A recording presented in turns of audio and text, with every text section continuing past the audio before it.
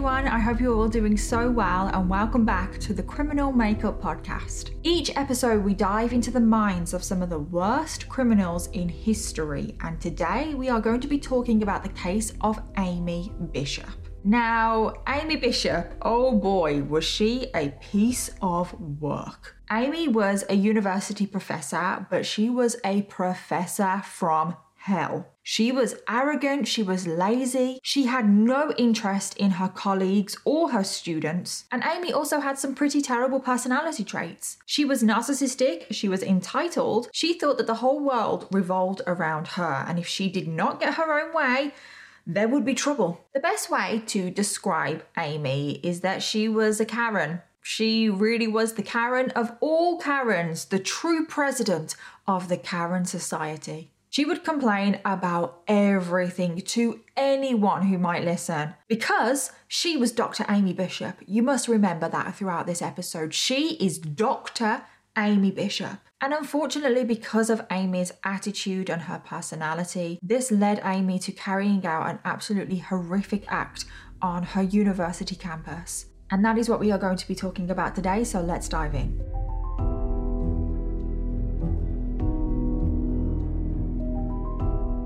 Amy Bishop was born on the 24th of April 1965, making her a Taurus, and Amy grew up in Braintree, Massachusetts, where she lived with her parents, Sam and Judy, and her younger brother, Seth, who was 3 years younger than her. Now, as a child, Amy was described as very intelligent, very bright, but she was also very shy, very withdrawn. Now, her brother, Seth, was like the polar opposite of that. He was also very intelligent. The whole family was actually very academically intelligent, but he was very social. He was more of an extrovert. He didn't have any problems making friends. He was very popular, very charismatic. And the relationship between Amy and her brother is very significant. There is quite a significant sibling rivalry going on here, which plays a big part. And Amy just always struggled to understand why her brother found everything easy. Like, how did he manage to just make friends so easily? How was he able to approach people and just start talking to them?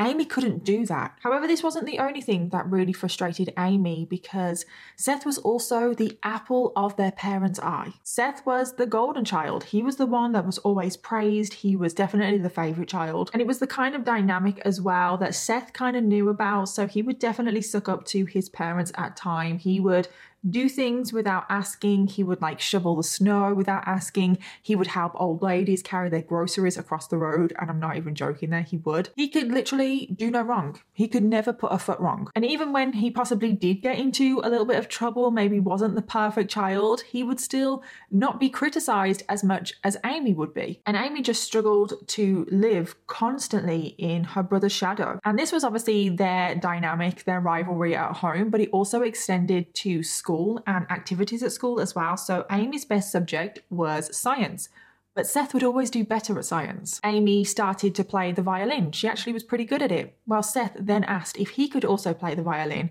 and Seth became better than Amy at violin. And Amy and Seth would fight constantly. So it's not exactly unusual, is it, to have a sibling rivalry? The things that I have described right now are not exactly unusual, but their sibling rivalry was like to the extreme. Seth came first in pretty much every academic challenge he ever entered. He always did well at the science fairs at school. Seth would often be celebrated in the local newspaper for his academic achievements, and when the family would sit down at the dinner table, quite often their mom would be sat there with the local newspaper and hold it up and say things like, "Oh, look how good Seth is doing." Everything that Seth did was an achievement, a celebration. He was always praised. Yet Amy, who was intelligent, gifted in her own right, was only ever criticised, even down to the smallest things, like Amy's hair. Her mum would always criticise her about her hair. Now, Amy would cut her hair herself, and she would take a pair of scissors and she would cut her bangs really short on her forehead, which definitely became her signature style. It was definitely her style from childhood that she carried on into her adult years. And her mum would just always go on at her about her hair and say like, "Oh, you should just go to a hairdresser's and get a proper haircut and actually get a nice haircut." And this was just a constant pattern in Amy's childhood. She felt like she had to jump through hoops to even get attention. She felt like she had to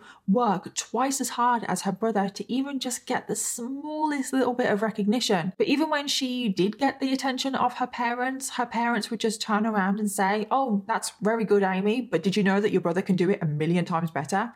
That is obviously not exactly what they said, but you get what I mean. And from a very young age, Amy was a pretty angry child. She just felt like the world was against her and the world was never going to give her any attention or praise that she deserved. And Amy grew to see everyone as the enemy, which is definitely something that is a big part of today's case. But like I said in the intro, she definitely made it very clear at times her credentials, because she never wanted to feel undervalued, if that makes sense.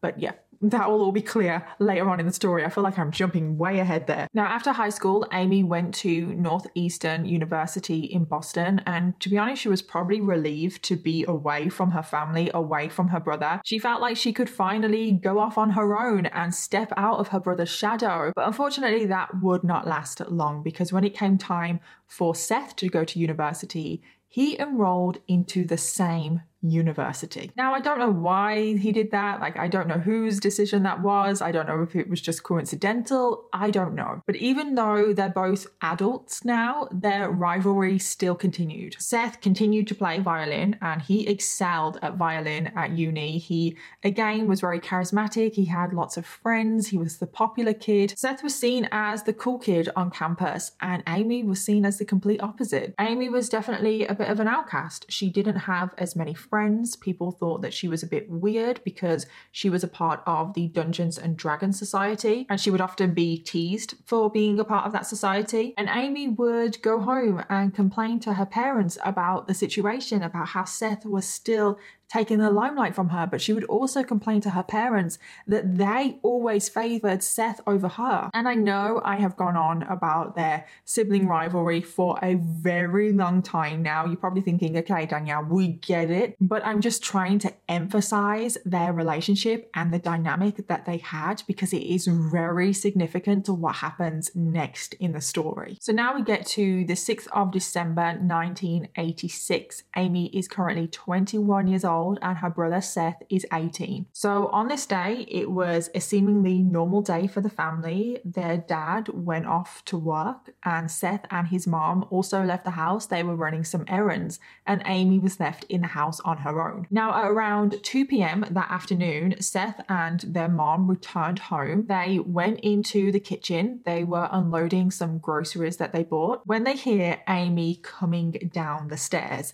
Now, Amy entered the kitchen and she was holding a shotgun. Her mom and brother look at her and are just like, what the hell is going on? Like, why the hell do you have a shotgun in your hands? Now, the family only had this one gun and none of them really ever used it. It was just for emergencies. It wasn't like a hobby or anything like that. So the fact that Amy was standing there with a gun, she had no experience with the gun. Her mom and brother were like, what the hell is going on? And Amy starts to say, oh, I was scared that someone was going to break in, so I got the shotgun and I loaded it. Now there is a shell in here and I can't get it out. Can you help me? And her mom, now knowing that this gun is loaded, is going into a panic right now. And she says to Amy, do not point that gun at anyone. Now, Amy, seemingly ignoring her mom, proceeds further into the kitchen and she swings the gun until it is in the direction of her brother. Amy, as she swings the gun towards her brother, says to her brother, can you help me unload this gun? Amy is currently standing with a shotgun pointing directly at Seth now, and the gun goes off.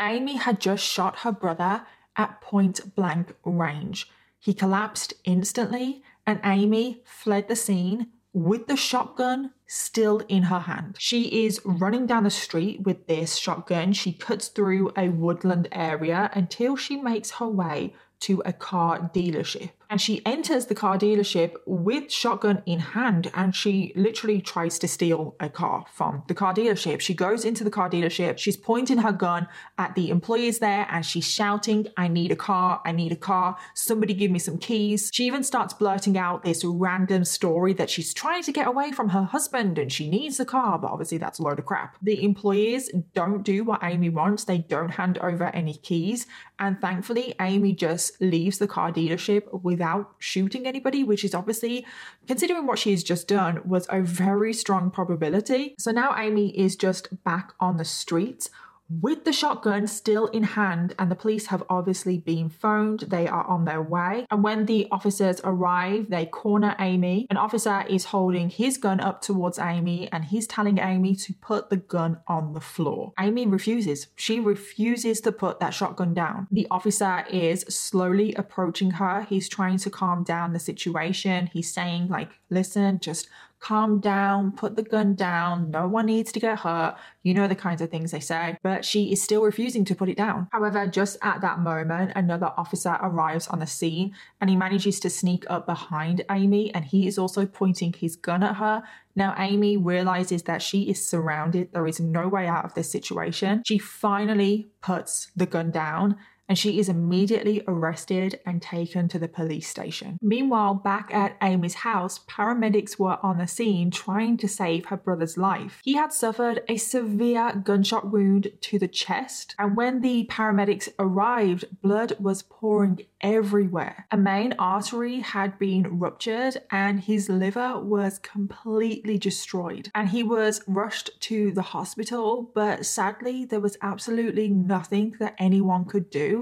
And an hour after being shot, Seth was pronounced dead. He had been shot and killed by his sister Amy. So now we go back to the police station, and police officers hear that Seth has died, and they're thinking, okay, well, this is now a murder investigation. There was no doubt in anyone's mind that this was murder. So when the police take Amy in for questioning, they are saying things like, did you do this on purpose? Was this intentional? Like, what was going on? And Amy was just like, no, like I didn't. It was all an accident. But the police officers were not buying it. I mean, there were so many things that just didn't add up. First of all, it was discovered that when Amy shot Seth, that was actually the second bullet that was fired from that shotgun on that day. So it was discovered that Amy had accidentally fired the shotgun when she was in her bedroom prior to her mom and brother returning home. And when she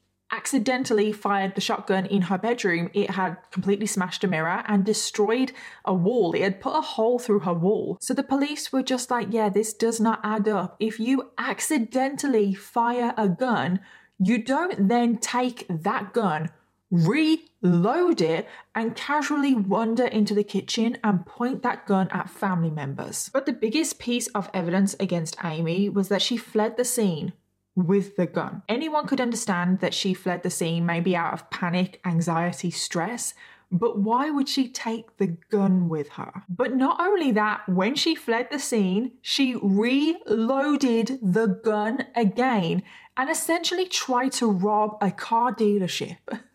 That does not scream accidental shooting to anyone. So this is a very weak, shaky story coming from Amy. I mean, no one is believing her, quite rightly so. And then all of a sudden, a message comes through to the officers interviewing Amy, telling them to let her go. And the officers were stunned. I mean, they were interviewing a murder suspect. They had written on their charge sheet, murder. There was no doubt in anyone's mind that this was murder. And now they're being told to let her go. That does not make sense. Or does it make complete sense? Because it turns out that Amy's mom, Judy, was very good friends with the chief of police. She was apparently a very big supporter of him in her community, and she also donated to his campaign. And now Judy, after the shooting, phones up the chief of police and says, look, I was there at the shooting. It was a complete accident.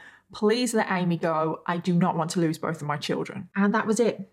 Case closed. No further investigation was made. So after Amy had gotten away with murder. Let's not beat around the bush here because she murdered her brother. She was able to just go on and live her life. And this is why I was saying it was very important for me to really paint the picture of Seth and Amy's relationship and what it was actually like, because I think there is no doubt in anyone's mind that it was murder. So Amy, after finishing her degree, went on to study for a PhD at Harvard, and bloody hell, she would not let anyone forget that she went to Harvard. And she started to work as a researcher and a professor at the university, and this is where she also met her husband. Now, Amy's husband was a man called Jim Anderson. They had actually met when they were in university because he was also in the Dungeons and Dragons Society, and that is how they met. And 5 years after Seth's murder, they got married and started a family. They would eventually go on to have 4 children, and this next bit is honestly just really sick. I actually couldn't believe this happened. So they had 4 children, and they had 3 girls and 1 boy. The boy was the youngest, and when the boy was born, he was actually born on Seth's birthday. I know, what are the chances of that? But not only that, Amy decided to call her son Seth. Are you being serious? I was just gobsmacked. I was like, really? Really? Really? You murder your brother, and then by some weird coincidence, your firstborn son is born on his birthday, and then you have the audacity to call him Seth? Wow. So Amy was just able to go on and live her life. And this is where we get to the part of the story where she really does become the Karen that she was always destined to be, the self-elected president of the Karen Society. Amy, to no surprise to any of you, was an absolute nightmare to be around. She was entitled, ignorant, arrogant, and she was like this with everyone. Family, friends, even though no one really wanted to be around her, so she didn't really have that many friends, colleagues. Amy truly just didn't like everyone. She was offended and annoyed by everyone. And Amy was always very vocal about her dislikes and what she didn't like and this and that. There was one time when Amy was getting her PhD when she literally threw a hissy fit. So this all started because she was working on a paper and her name was listed second as one of the authors, and she thought that she deserved to be listed first. And because she wasn't listed first, she threw a hissy fit. She went absolutely crazy at the first name author. She went absolutely crazy at this woman. She was heard screaming at the fellow author, the one that was listed first. She was heard screaming, "Who do you think you are, you silly bitch? I am Dr. Amy Bishop." And Amy loved to remind people that she was Dr. Amy Bishop. Harvard trained. Don't forget that. Harvard trained. She's Harvard trained. Did you know that? She's Harvard trained. And Amy would just go crazy. And this incident is not isolated. It did happen a couple of times. But honestly, we don't have time to go through every single one of her hissy fits. But she was very scary. She was very intimidating, and she would reduce people to tears. And Amy wasn't just like this at work with her colleagues. She was also like it with her neighbours. She was probably more so like it with her neighbours, because if the neighbours ever did anything that Amy didn't like, she would complain. Amy would be the first one over, knocking on their door, complaining about absolutely anything and everything. You know that program, Neighbours from Hell? Is it actually called that? Well, Amy would definitely be on that program. And she would complain about the stupidest things. For example, if kids were outside of her house, playing, talking, laughing, God forbid, she would go crazy. She would be ranting and raving, scaring the kids off. If someone was doing DIY in the house, even on their own front drive, not really making that much noise, Amy would be over complaining, knocking on the door saying, "How dare you make this noise? How dare you do DIY on your own house?" But Amy would complain to her neighbours. She would complain to anyone that would listen to her. But she wasn't satisfied with just complaining about her neighbours to her neighbours. Oh no, because Amy would phone the police constantly. She would phone the police about kids playing outside of her house. It's like, you don't call the police for that. Why are you wasting police time? Any petty, small neighbourhood dispute, Amy would call the police. There was one time where Amy phoned up the police and said, "Listen, there's a rock band playing outside of my house. They're causing so much noise. They're causing so much commotion. I need you to come out immediately and sort it out." So when the police arrived, they arrived to find a young boy practicing guitar in his own garage. Yeah, Amy had said that there was a whole bloody rock band outside of her house. And this poor young boy was doing absolutely nothing wrong. He was just practicing guitar in his own garage. And he would have been so terrified because the police turned up at his house. And he was probably thinking, oh my God, am I going to get arrested for practicing guitar? But I haven't even gotten to the most Karen of Karen things yet. So Amy's kids were lactose intolerant, meaning that they couldn't eat regular ice cream. And there would be an ice cream van that would come around the neighborhood. And Amy would get so angry that this ice cream van would come down her street. She would say, oh, how dare this ice cream van come down the street and allow other children to eat ice cream when mine can't. And Amy was so annoyed that this ice cream van would come down the street that she filed a complaint. Have you ever heard of something so ridiculous? Who files a complaint about an ice cream van? She filed the complaint and said that it wasn't fair that the ice cream van would come down her street when her children were not allowed ice cream. And unbelievably, like, I actually can't believe I'm saying this, but her complaining worked because Amy managed to ban the ice cream van from coming down her street. Why? Why do people give in to people like this? Like, why? And there are many more incidents. Those are just the craziest, most unbelievable ones. But as you can imagine, Amy was pretty much complaining every single day. The neighbors absolutely hated her. I know that is a very strong word, but they did. She was an absolute nightmare. No one, absolutely nobody wanted to be around her. Just as much as the neighbors couldn't stand Amy, Amy could also not stand any of them. She didn't like any of them, and she was determined to pretty much make sure that no one ever had fun around her. No one ever had any luxuries like an ice cream van. And people like Amy always feel like they are so hard done by. They always feel that the world is against them. And Amy has said that herself, that she always felt like the world was against her. But with people like Amy, it's like you bring it on yourself. But so far, since her brother's shooting anyway, Amy has never been physically violent to anybody. She has definitely been a nuisance and a nightmare. A lot of people don't like her, but she's never actually done anything that has broken the law since her brother's shooting. But that was all about to change.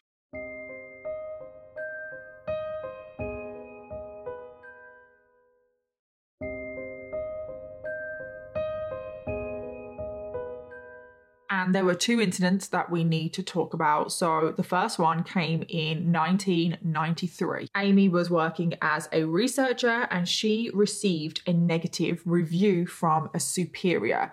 Oh no, God forbid. And Amy was absolutely furious about this review. She felt like she was amazing, and why would anyone not like her? She did not deserve this negative review. And because of this review, Amy actually resigned from her job because she was really upset and, quote, on the verge of a nervous breakdown. So after Amy resigns, Amy is heard ranting and raving about her supervisor, saying things like, I hate that man, I hate him so much, I want to shoot or stab or strangle him. And then not long after Amy resigns, her supervisor, who is a man called Paul, returns home from work, and he arrives home to a suspicious package on his front doorstep. And he was very suspicious of this package. Like, he was just like, this is not right. Something doesn't feel right here. And I should point out as well that when this happened in 1993, this is in the height of the Unabomber, okay? Ted Kaczynski is still at large. So when a university professor, anyone in that kind of field,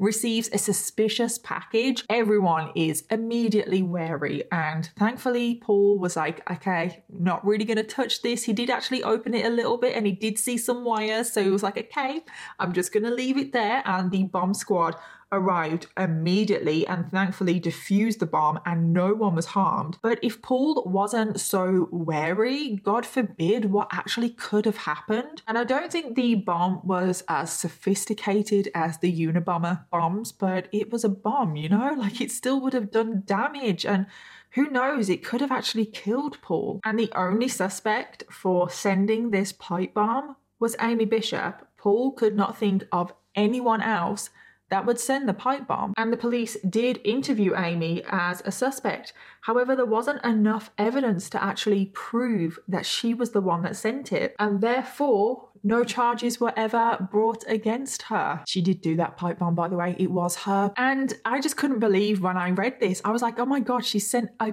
pipe bomb. That is very, very rare. You don't really hear of bombs being sent that often, and 9.9 times out of 10 it's normally a man that's done it, not a woman. And it's just very bizarre, isn't it? Amy is definitely a very unusual case, and that is just a severe escalation. Just because she received a negative review, she sends a pipe bomb to the person. So yeah, Amy sends a bomb, and it is suspected that her husband helped her a little bit, but we don't know. There's no evidence of that. So yeah, Amy sends a pipe bomb and no charges are brought. She's not arrested. But there is another incident that actually would end up in Amy getting arrested. So this is on a Saturday morning in 2002. So we have jumped ahead a little bit here. Amy, Jim, and the children are going to an IHOP restaurant. Now, side note, I didn't know what an IHOP was. I'd heard of it, but I didn't actually know what it was. In my head, this is going to sound so stupid, I just had visions of people on pogo sticks, literally hopping around. I thought it was kind of like one of those playground restaurant things and people hopping around. I didn't have a clue that IHOP stands for International House of Pancakes. Wow. Now I want to go because I love pancakes and I wish we had things like that in the UK because we don't. So back to the story anyway. I feel so stupid. I can't believe I've actually just said that.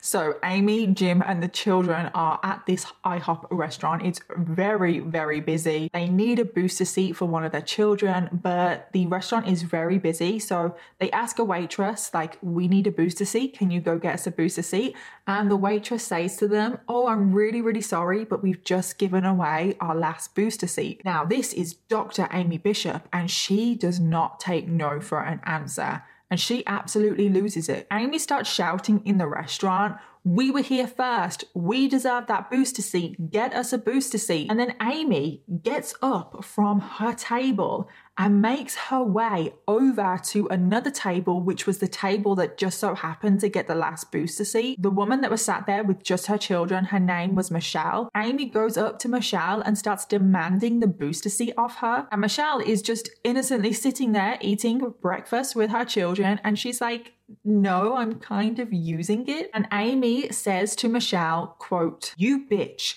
give me the booster seat. I was here first. Who the F do you people think you are? And Michelle was still just sat there, innocent, not engaging really in this behavior. And she was just saying like, listen, leave us alone. We just want to eat breakfast in peace. Amy said back to her, quote, shut up, you dumb bitch. You have no idea who you're dealing with. Amy just had completely lost it. She was shouting, screaming, swearing at this woman. She was making this whole scene in this restaurant. The restaurant staff were actually being pretty polite to Amy, which honestly, she doesn't deserve that. And they were saying, please, can you leave? Like, I think you should leave. And then all of a sudden, Amy goes back up to Michelle, who was just that innocent customer sat at her table with her children.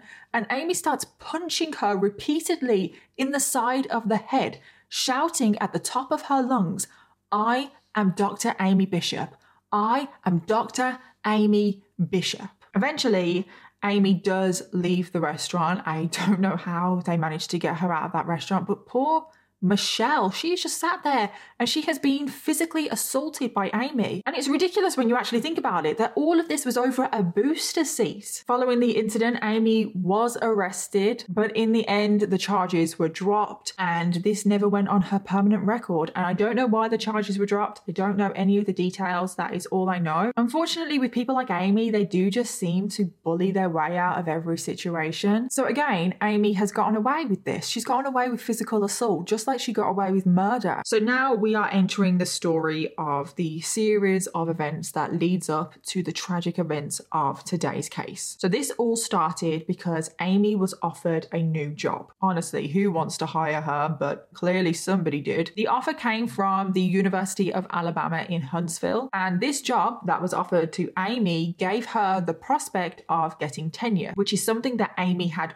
always wanted her whole life. This was her dream. She'd always wanted tenure. So Amy jumped at the chance of taking this job. So she moved the family from Massachusetts to Alabama. And just a quick side note here, remember that Amy is the neighbor from hell. So when the street that Amy lived on found out that she was moving and leaving for good, they were all so happy that when she left, they celebrated and threw a pizza party, which I found absolutely hilarious. So now Amy is a professor at the University of Alabama in Huntsville, and to no surprise, she is a professor from hell. Amy was not liked by her students at all. She was reportedly very awkward in lectures. She was very arrogant and also very lazy, because a lot of the students have said that she would just read out of the textbook, like just stand there at the front and read out of the textbook. And when I was at university, I had a couple of lecturers that did that, and it was so infuriating. And you can actually see some of the students' reviews of Amy online, which honestly are so funny. So some of the students would say things like, "Horrible professor, I don't like her, don't recommend her. Dr. Bishop is very intelligent, but a horrible teacher." And Amy's relationship with her students became that bad that a petition was started to remove her from her job. And this is rare. The University of Alabama in Huntsville had never seen this before. Like, this doesn't happen. The students actually handed this petition in by hand to the university board. But in the end, the petition was dismissed and Amy was allowed to continue on teaching, which is honestly just so infuriating. It really is, because when you go to university, that is expensive, and it's so annoying when you get landed with lecturers, professors that literally don't care, and they're not putting in any effort, and you're not learning anything, but you're paying all of this money. And this went on for years, that students were dissatisfied with Amy's teachings. But Amy didn't care. She didn't care that she wasn't liked. All she cared about was getting tenure. So it is now 2009, and the opportunity for Amy to apply for tenure comes up. And she really needed to get this, otherwise she was going to lose her job. Now, I don't quite know how that works, because I don't know how tenure works, but all I know is that she needed to get it, otherwise she was going to lose her job. So Amy applies for tenure, but the problem is that none of her colleagues liked her, which is honestly not a surprise, is it? Because everywhere that Amy goes, no one likes her. Several of her colleagues had actually complained about her and pointed out her erratic behavior. She was very, very difficult to work with. She was very overbearing. She didn't respect other people's views or beliefs. She would fly off the handle at the smallest thing. She was very confrontational. So Amy's tenure application was denied. And of course, Amy was absolutely furious about this, because I've said this a million times, but Amy does not take no for an answer. She thought that there was this big conspiracy against her. Amy always thought that the whole world was against her. She even hired a lawyer and tried to sue the university. But all of her appeals failed, and Amy was told that by the end of the semester in 2010, she would no longer be able to teach, and that she was being fired. All of Amy's colleagues breathed a sigh of relief, because they thought, finally, she's out of here. But unfortunately, Amy had other plans. And this is where we get to the tragic events of today's case. On the 12th of February 2010, around 3 p.m, Amy Bishop entered a staff meeting with fellow colleagues and staff members from her department at the university. There are around 13 other people in that room, as well as Amy. Now, the other professors were really surprised to see Amy there, because this meeting was about the following semester, and Amy wasn't going to be there the following semester. She had been fired. So it was very awkward. The other professors were like, okay, why is Amy here? But they continued on the meeting, just acted normal. And normally Amy was very vocal in these meetings. She was very confrontational. She would always talk over people. But this meeting, she was very, very quiet. Inside the room was a fellow colleague called Deborah Moriarty. Now, she had become friends with Amy, even though no one was really friends with Amy. They had formed some sort of friendship. They had bonded over similar interests and similar lifestyles. They bonded over their kids and over grandkids. However, Deborah had voted against Amy in her tenure application, so things between the two were a little bit awkward. So 40 to 50 minutes had passed. The meeting had gone on as normal, but it was coming to an end now, and Amy had not said a single word the whole meeting, which was definitely very weird. Another thing that was extremely weird about Amy is that she was carrying a purse. Now, Amy never carried a purse anywhere. So when the meeting ended, Amy got up out of her seat. She moved in front of the door, blocking the way. She then reached into her handbag and pulled out a gun and just started firing at her colleagues one by one. Amy first aimed her gun at the man running the meeting, Go Peeper Dealer. She shot him in the head, execution style, killing him instantly. She then aimed her gun at another colleague, wounding them but not killing them. Amy then shot 2 more colleagues in quick succession, Adriel Johnson and Maria Davis, and tragically both of them would lose their lives. She then aimed her gun at another colleague, shooting them, again wounding them, but they would survive. And everything that I have just said there literally happened in the space of 60 seconds. This whole thing was chaos. The terror inside that room is unimaginable. Some of the colleagues managed to dive under tables to avoid the shots, but they were all completely helpless in that room. However, it was at this point Deborah, who was Amy's ex-friend, saw an opportunity to possibly stop her. At this point, Deborah was under a table and she could see Amy's legs. So she reached out and grabbed her legs, trying to shock her, trying to knock her over in some way, but it didn't work. Amy just shook her off, and then Amy turned her gun and pointed it at Deborah. Deborah was literally staring into the barrel of the gun.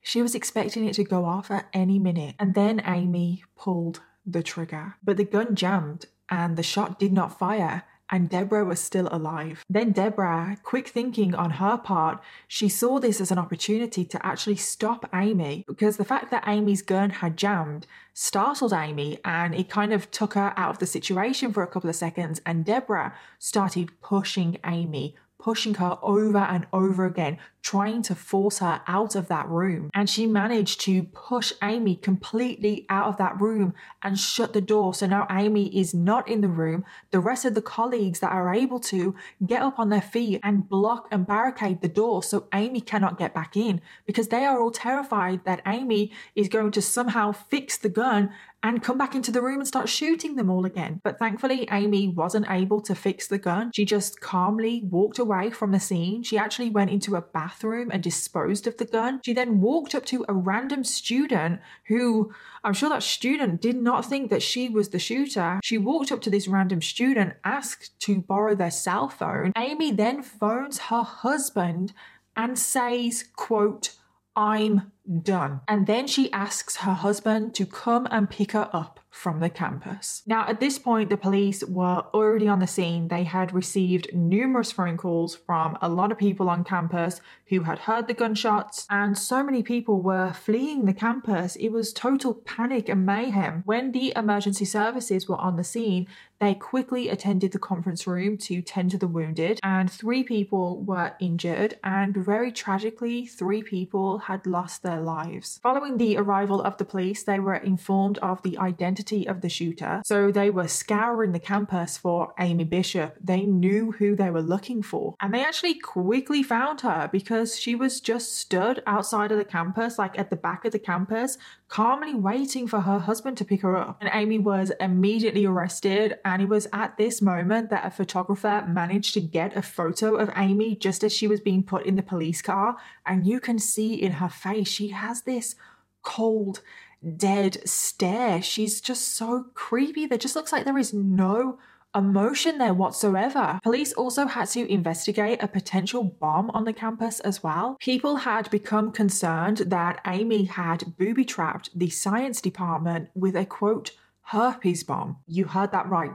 Herpes bomb. Now, Amy had done some research into the herpes virus, and they were worried that she had made a chemical bomb from the herpes virus in order to spread herpes around the campus. However, the police found no evidence of this, and the investigation into the bomb was closed. But to be honest, given Amy's past, I wouldn't be surprised. Amy Bishop was then taken into custody and charged with capital murder, 3 counts of capital murder, and 3 counts of attempted murder. When people first heard that there was a mass shooting at the university, people's minds immediately went to a student-on-student attack. People were in disbelief that this middle-aged woman with a PhD from Harvard, who was a very high achiever with no criminal record, even though she should have had a criminal record, but right now it seems like she doesn't have a criminal record. She does not fit the profile of a mass shooter. She doesn't fit the profile of your typical bomber either. But then after it obviously started to circulate that it was Amy Bishop that was behind this shooting, stories were coming out about her character. And obviously, we all know about her character. So the stories were coming out about how she was a neighbor from hell, a colleague from hell, the incident at IHOP. Also, people started talking about the suspicious death of her brother. In the 4 days since police say Professor Amy Bishop opened fire inside a faculty meeting, a string of unsettling episodes has emerged in her past, including a report tonight that in 2002, she was charged with assault after allegedly punching a woman during a restaurant argument. She also killed her brother, but that was ruled an accident. Was Amy Bishop a ticking time bomb all along? And thankfully, after this mass shooting, the investigation into her brother's murder was actually reopened. People started to look at that case in a completely different light now. And after re-investigating, Amy Bishop was also charged with the murder of her brother, Seth. Amy's husband, Jim, was also questioned on his connection to the mass shooting because it is suspected that he knew about it. I mean, when she phoned him after the shooting, she did say, "I'm done." And you don't say that to someone unless someone on the other end of the phone knows what you're talking about. But he was never charged with anything. And obviously it's also suspected that he helped with the pipe bomb earlier on in the story, but he was never charged with anything there either. So I don't know the husband's involvement. So then Amy's case went to trial and she tried to plead not guilty by reason of insanity. But she wasn't exactly insane, was she? Let's be realistic. Her defense realized that it wasn't going to work. So in the end, Amy did plead guilty, and she did that because there was a deal on the table that if she pled guilty, the death penalty would be taken off the table. And then after she was sentenced to life in prison without the possibility of parole, the charges relating to her brother's shooting were dropped because the prosecution was satisfied that Amy was never going to get out of prison, so there was no point trying to pursue the charges of her brother. I kind of feel different. I feel like everyone should be held accountable for what they've done and there should be justice for her brother. But yeah, she wasn't charged with anything to do with her brother. And Amy, for pretty much her whole life, got away with things. She was never really held accountable for anything. I mean, look at what she did in her life, starting with her brother's murder.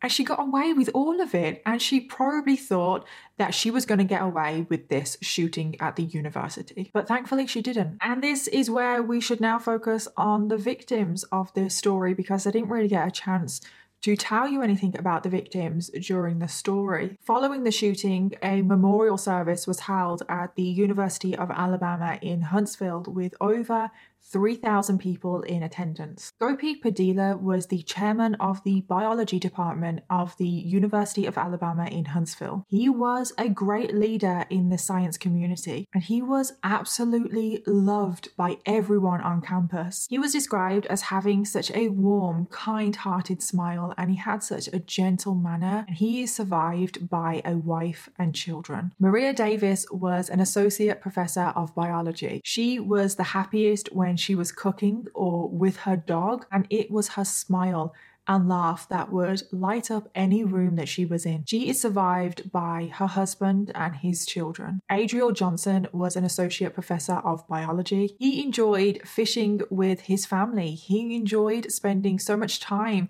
cooking on the grill with his friends and family and neighbors and just spending time with his loved ones. He was described as such a pleasant person to be around, someone that was just so kind. He had a really kind-hearted, warm smile, and he is survived by his wife and children. And then we also have to talk about Seth Bishop, because he was only 18 years old when he was murdered. He was so young. He had his whole life ahead of him, and Amy took that away. Seth was intelligent. He had a bright future. He had so many friends. He was the kind of person that lived life to the full. And it's such a tragedy because he never got to fulfill his dreams that he had, and he had so many. And there are just so many lives that were destroyed because of one person. Every single victim that I have just said had a wife or husband and children. They have been taken away from their family. All of those families have to suffer now and have to go through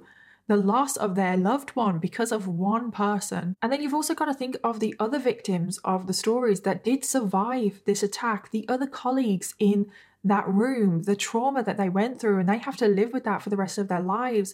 The other students that were at the university on the day of the shooting, the other colleagues that were in the building, everyone that had to deal with this, they are all victims as well. And mass shootings are always just really sad, aren't they? They always just hit different. And it's just so annoying when people like Amy that go through life and they are so entitled, so privileged, and they just take advantage of that, and they use and abuse people, think that they can get away with everything, and then tragedy like this happens, and it's just absolutely heartbreaking. And that brings us to the end of the episode on Amy Bishop. Thank you so much everyone for listening today. There are no updates on this case. Subscribe or follow to make sure you never miss an episode of The Criminal Makeup, and if you enjoy the show, it would mean a lot if you could leave a 5-star review. In the meantime, if you've been affected by any of the themes in this episode, please take the time to look at the description for this episode for some helpful resources. Special thanks to my producers at Audio Boom Studios, and I'll see you all in the next one.